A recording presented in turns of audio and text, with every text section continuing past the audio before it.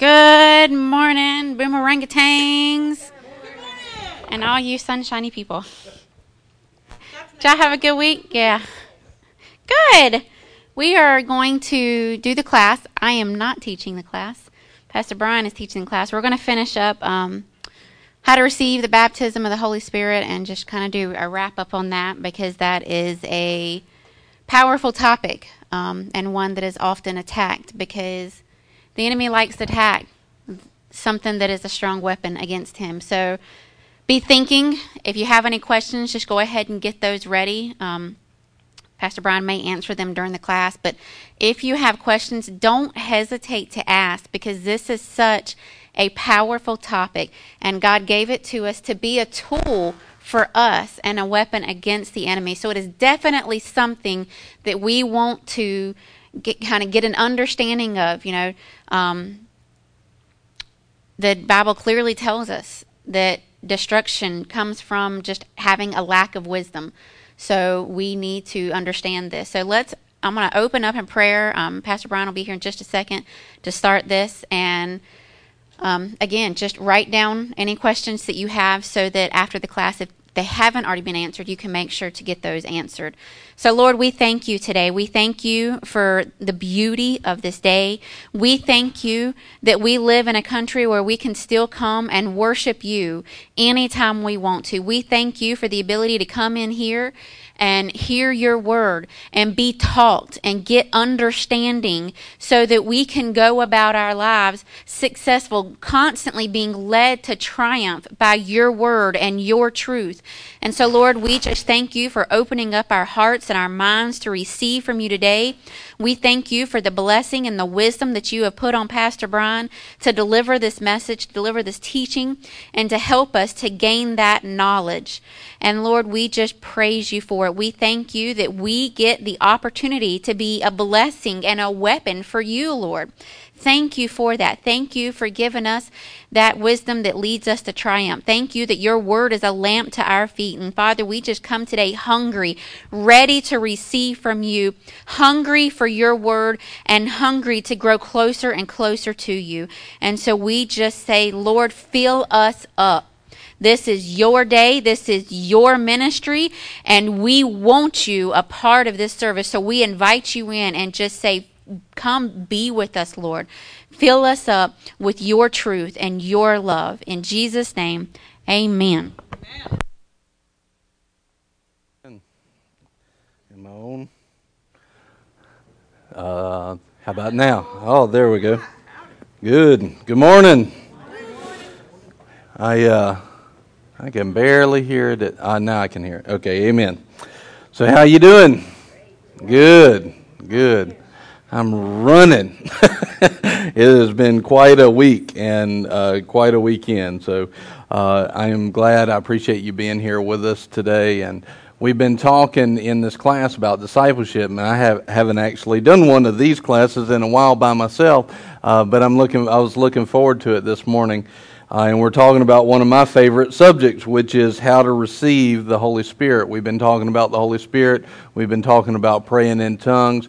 And I just want to say that anytime you have questions about anything, if it's not handled in this class, you just reach out and ask that question, because that's part of what we're here for, is to help answer those questions. So, and I think last week we talked about, you asked a question, Rachel, about praying in the Spirit, and we answered it somewhat, but I think there was more to it, and I'd be happy to answer those kind of questions at any time. So let me just get into this. We're going to talk today about how to receive the Holy Spirit. Acts 10:1 says, there was a certain man in Caesarea called Cornelius, a centurion of the band called the Italian band. This was a military rank, probably a captain over a regiment. Verse 2 continues, a devout man and one that feared God with all his house, which gave much alms to the people, and prayed to God always. He was righteous, he did things that were right, feared God, gave much money to people in need, and the Bible says he prayed to God always. But we're going to find out, and it will be amazing, he did things right, even though he feared God and had a prayer life, he didn't have a personal relationship with God through Jesus Christ. Now that's kind of eye-opening in itself, because I think that a lot of people that go to church without proper judgment of themselves and proper, weighing themselves in proper scales according to God's eyes, I think that a lot of people could be in that position. They have a prayer life, they go to church, they try to do things right, they give to people, and yet they still really don't know Jesus because it's such a deep heart issue. And we're actually going to be talking about some of that this morning in the worship service. So it says in verse 3 through 6, he saw in a vision, evidently about the 9th hour of the day, about 3 o'clock in the afternoon, an angel of God coming into him and saying, Cornelius. And when he looked on him, he was afraid. What is it, Lord? And he said unto him, Thy prayers and thine alms, or his giving, are come up for a memorial before God, and now send men to Joppa, and call for one Simon, whose surname is Peter. He lodgeth with one Simon a tanner, whose house is by the seaside. He shall tell thee what thou oughtest to do. This righteous as far as doing things that were right, and had a prayer life before God, was sent an angel who told him to send for Simon Peter, who would tell him what he must do. We see in Acts 10:43 exactly what Peter was instructed to tell him: to give him all the prophets' witness that through his name, through the name of the Lord Jesus, whosoever believeth in him shall receive remission of sins. Isn't this amazing? This man who had all these things to his credit didn't have a personal relationship with God through the person of Jesus Christ. God said, the things you're doing are great, they're wonderful, and they are a memorial before me, but I tell you what I'm going to do. I've sent down an angel to tell you to send for a man named Peter, and he will tell you what you must do.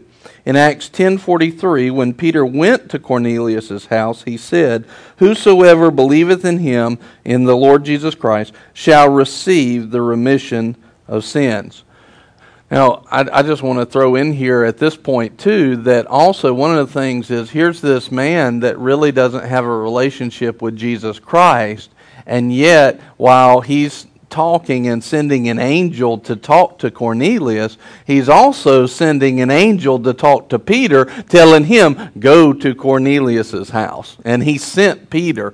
So that's really interesting, because God loves us. And his mercy is looking to extend out to us in these areas. And if we will just see, what did Cornelius have? He might not have had a relationship. And this goes for us whether we have a relationship or not. And this is what we're talking about on Wednesday nights. He might not have had a relationship, but he had humility towards God. And what does it say? What have we been talking about? When there's humility, there's a grace that's greater than your needs. There's a grace that's greater than your problems that's given. So I love that. It's not really on topic here, but it's a good point for us to remember. What brought the angel? His humility and submission towards God. Now look what happened here. While Peter yet spoke these words, talking about that he needed to receive Jesus Christ, the Holy Ghost fell on all them which heard the word. Acts 10:44.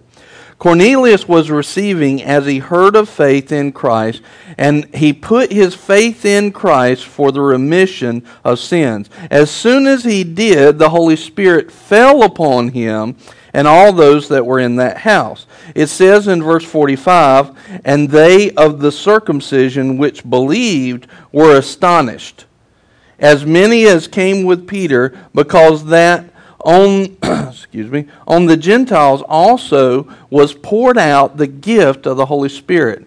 How did they know that? For they heard them speak with tongues and magnify God. So at this point, they were thinking that the Holy Spirit's only going to fall on the Jews. And then here's this group of Gentiles, and when the Holy Spirit fell, this was proof to them that they were now chosen and kept and alive through Christ in the Lord. The Gentiles, the not chosen people. So this was, the Holy Spirit came, this proved to them that they were now children of God. proved to the Jews that these Gentiles were children of God. So what this shows us is that in receiving the Holy Spirit, this is something that doesn't just happen on anybody. It's something that you need to be born again for it to happen. But once you're born again, it is immediately available for every believer. Amen? Every time the Holy Spirit falls on an individual in the New Testament, a gift of the Holy Spirit manifests and gives evidence that they had received the infilling of the Spirit. In the New Testament, they usually spoke in tongues or prophesied. I would go on to say there's a whole list of the manifestations of the Holy Spirit in 1 Corinthians chapter 12. And any of those can be witnesses that you're filled with the Spirit. But every person does have their own personal and private prayer language, praying in the Spirit. This is not just a gift. This is something every Spirit-filled believer has. And man, is it powerful because it helps you to pray out stuff you don't know about. And you know what? There's a whole lot we don't know about. There's a bunch of stuff that we're still figuring out, and we need all of God's help that we can have. That's why praying in the Spirit is so powerful. That's why the devil fights it so much. All right. I got down on my knees one evening in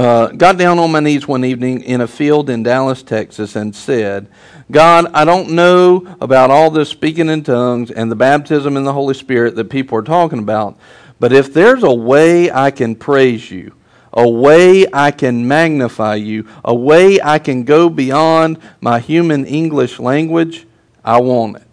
What are we seeing right here? Humility and submission to the Holy Spirit, no matter if they understand it or not. That's what you're seeing. And what's given in that moment? Grace. In this case, it's grace through the Holy Spirit. So he said, I started worshiping God. And as I did, the Holy Spirit gave me a language, an utterance that I had not known or learned. The Bible says in Acts 2:4, and they were all filled with the Holy Ghost and began to speak with other tongues as the Spirit gave them utterance. Who was speaking? They did. Who gave the utterance? The Holy Spirit.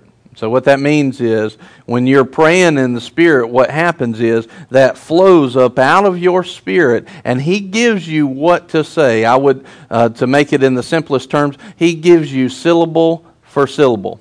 Okay? One syllable at a time. Sometimes it's more. As you grow in it, you learn to receive even more. But at the very least, it's syllable at a time. It's almost like, it feels like you're coming up and here comes this flood. And right here is where your brain, if you can imagine this in spiritual terms, right here, right before you get ready to speak it, is where your fleshly brain, the fleshly side of your brain goes, like that, and puts the clamps on it. A lot of times because of what people have been taught. And they have a problem with that. But if they will, here's the thing. When you were actually getting born again, right? When you were getting born again, were you saved and did you know Christ when you confessed Him as Lord? Or did it happen after you confessed Him as Lord? Everybody's quiet. All right. So it's a pretty instantaneous thing, but in terms of seconds and milliseconds, you actually confessed, you believed, and took action on something that you didn't have yet. Okay? So when you're praying in the Spirit, you're actually stepping out in faith to say those words above what your fleshly mind is saying. It's a move of the Spirit and it's a move of faith. And when you open your mouth, the Holy Spirit gives you the utterance. Your job is to put your mouth on that utterance, to put action on what He's given you, to make a step of faith and speak those syllables. And that's how you can start praying in the Spirit.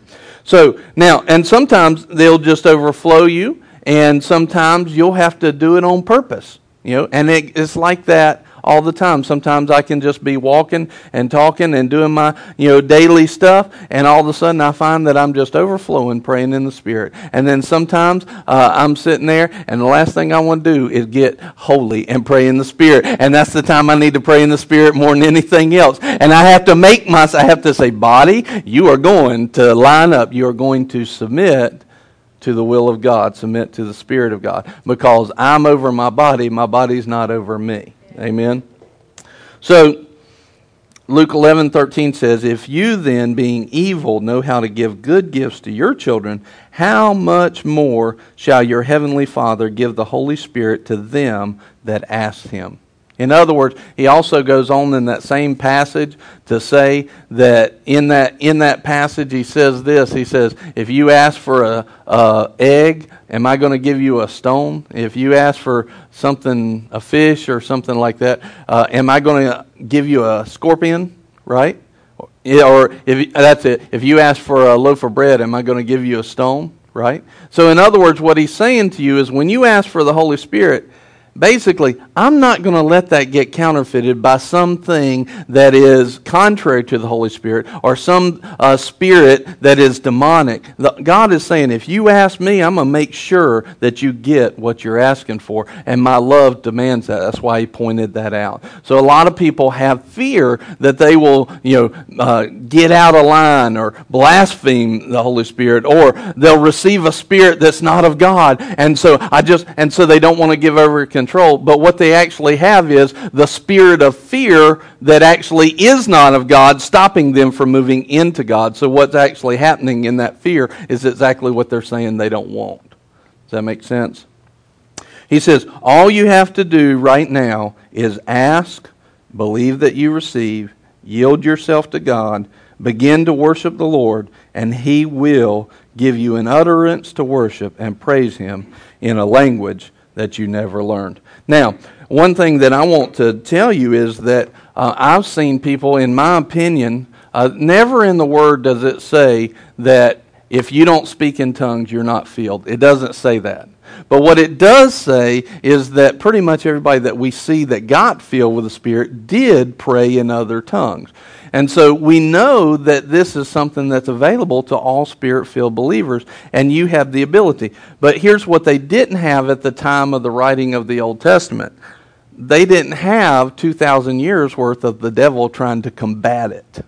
Okay? And so at this point, there was no logical reason for them to stop. No preaching that they've heard against that. And so there weren't these clamps and these checks against that. Today we have that. And so I deal with people all the time where, man, the Holy Spirit fills them up, but they have a hard time praying in the Spirit. And then they think, well, if I'm not praying in the Spirit, I'm not filled. Well, it doesn't necessarily say that. We don't want to put words in God's mouth, but it does tell us and shows us the example that if you are filled with the Spirit, you have the ability to pray in the Spirit. But you may have something that's clamping down on that, some teaching. It may be from your childhood, something that's in you you don't even know that's in you. And so as we just go in the Word, well, guess what happens when we continue in the Word? We know the truth, and if we continue in the truth, what happens?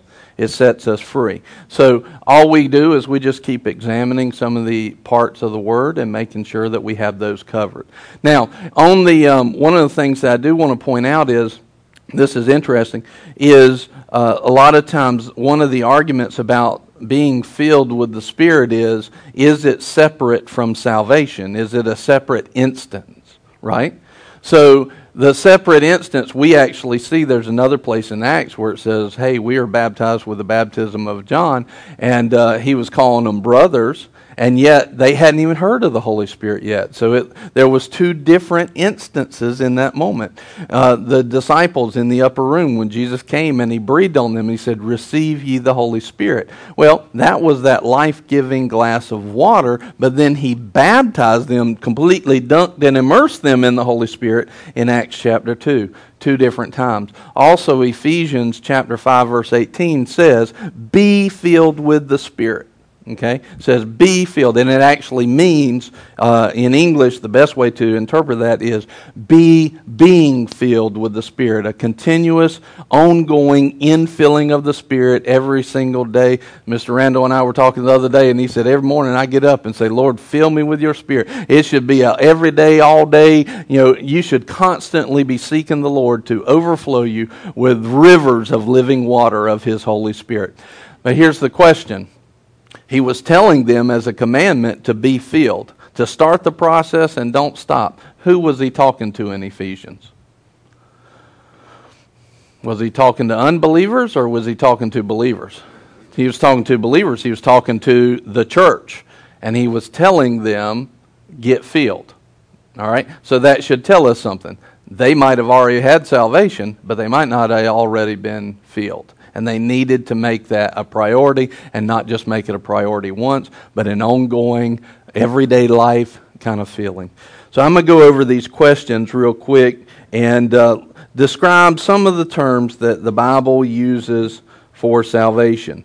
So here's some of them. Being born again in John 3:3, conversion, Acts 3:19, believing and being baptized, Mark 16:16, having been forgiven in Colossians 2:13, having received the Spirit of Christ in Romans 8:9, and eternal life in Matthew 25:46. These are some of the terms that they use for salvation. I didn't realize you were putting scriptures up. You were. Did she do good? I looked back there and her eyes were like this. Kind of went through some of those fast. Amen. All right. Read Acts 11:15. How does this verse describe the experience of the baptism with the Holy Spirit? As I began to speak, the Holy Spirit fell upon them just as he did upon us at the beginning. So, how does this verse describe the experience of the baptism with the Holy Spirit? As the Holy Spirit falling on someone. So this is a little different than all of the salvation terms, isn't it? You see that? Number 3, Jesus' disciples received the Holy Spirit in John 20:22, but a few days later were actually baptized with the Holy Spirit in Acts 2:1-4. Look and compare these facts. So let's look at John 20:22. And when he had said this, he breathed on them and said to them, receive the Holy Spirit. Now what is this? This is the seal of the Holy Spirit, sealing them in salvation. Okay? This is, imagine dry and thirsty and dying in the desert. This is the glass of water that gives you life. Okay? Then you go over into Acts chapter 2, verse 1-4. When the day of Pentecost had come, they were all together in one place. And suddenly there came from heaven a noise like a violent rushing wind, and it filled the whole house where they were sitting. And there appeared to them tongues as of fire, distributing themselves, and they rested on each one of them. Again, did you see where it rested on them? See? And they were all filled with the Holy Spirit and began to speak with other tongues as the Spirit was giving them utterance. So in John 20:22, the disciples received the Holy Spirit. In Acts 2:1-4, the various disciples were then filled with the Holy Spirit, which is an inward and outward immersion. Okay? So if you can imagine the cup of water in the desert to save you, and this is like you are being immersed in an oasis in the middle of the desert. This is covering every piece of you and overflowing out of you. The Bible is describing two different types of things, and it's important to recognize that because one of the main ways that the devil comes against the baptism is he tells people that you already have it because you were filled when you got born again. So you want to watch that because it's not actually what the Bible says. So let's look at Acts 1:8 as well. Is that in there? Awesome. But you will receive power when the Holy Spirit has come upon you, and you shall be my witnesses both in Jerusalem and in all Judea and Samaria, and even to the remotest part of the earth. So what's the purpose of the baptism? The purpose of the baptism is to empower you to be witnesses for Christ. And let me point this out. It's not to empower you to build your ministry. That will happen as you witness for Christ. Okay? It's empowering you to be His witnesses and to build His kingdom, not your witness and your kingdom. A lot of times we've messed that up in the church because we made our church the only church. It's not the way it is. All right, so Acts 1:8, what was the purpose of the baptism? I think I covered that. All right, so read Acts 2:38 and 39. Peter said to them, repent and each of you be baptized in the name of Jesus Christ for the forgiveness of sins, and you will receive the gift of the Holy Spirit. So repent means what? To turn? Yep. For the promise is for you and your children and for all who are far off, as many as the Lord our God will call to himself. And then let's also read here 1 Corinthians 1:7.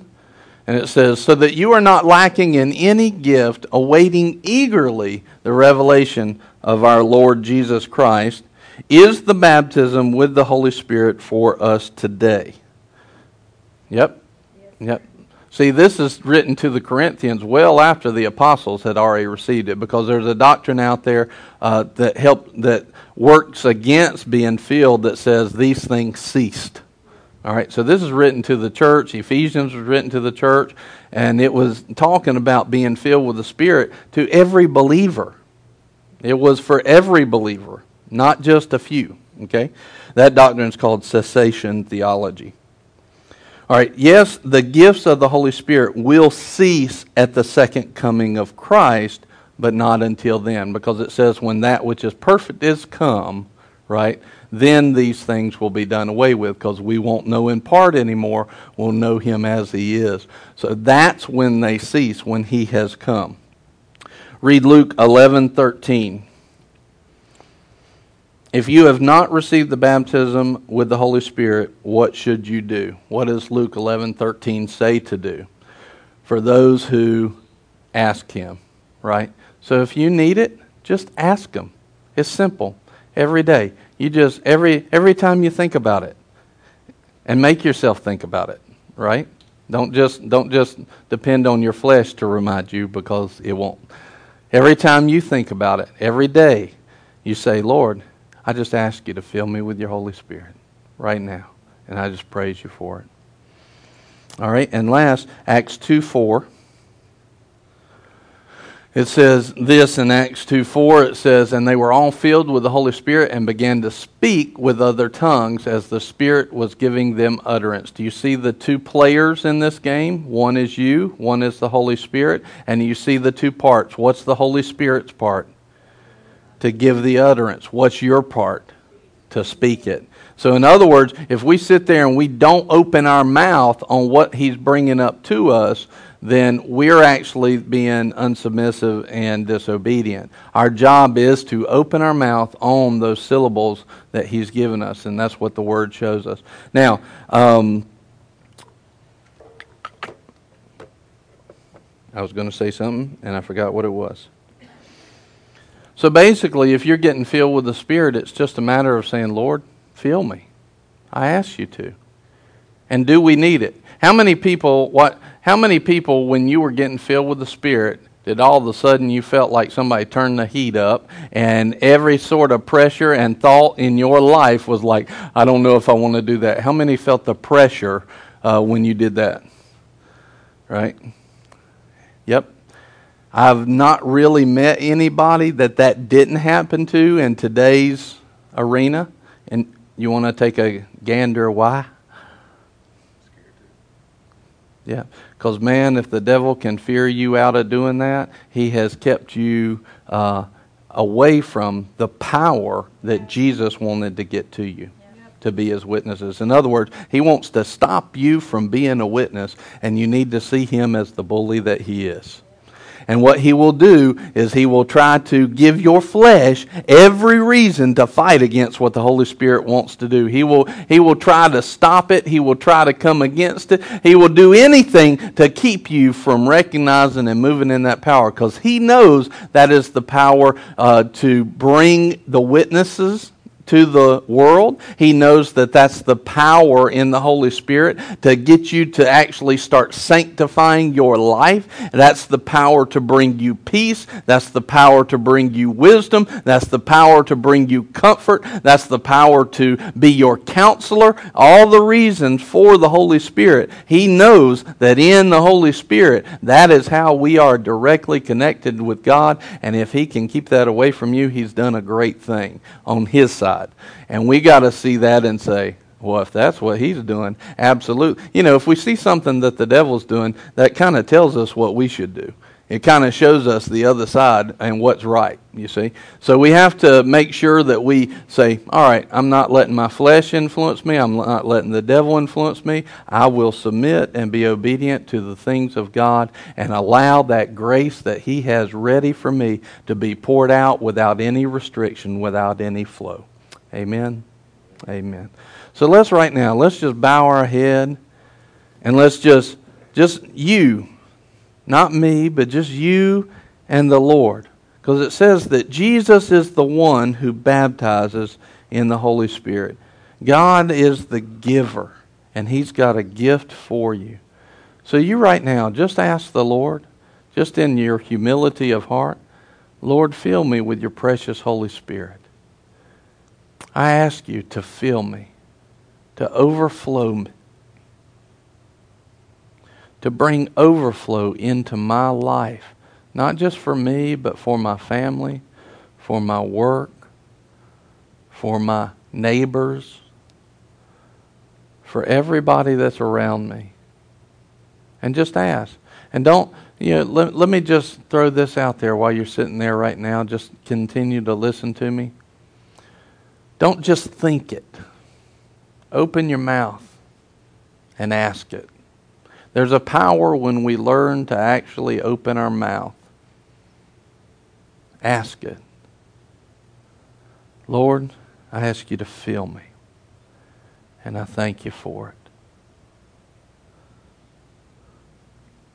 Lord, we praise you that this is not just a today thing. This is an all the time, everyday thing. Lord, let us continually be filled with your Holy Spirit. Let us be strengthened with all your might to do the things that you've called us to do. We praise you and we love you. And Lord, we thank you for your precious Holy Spirit. In Jesus' name, amen. Amen. If anybody ever does have any questions today or otherwise, you just feel free to ask. And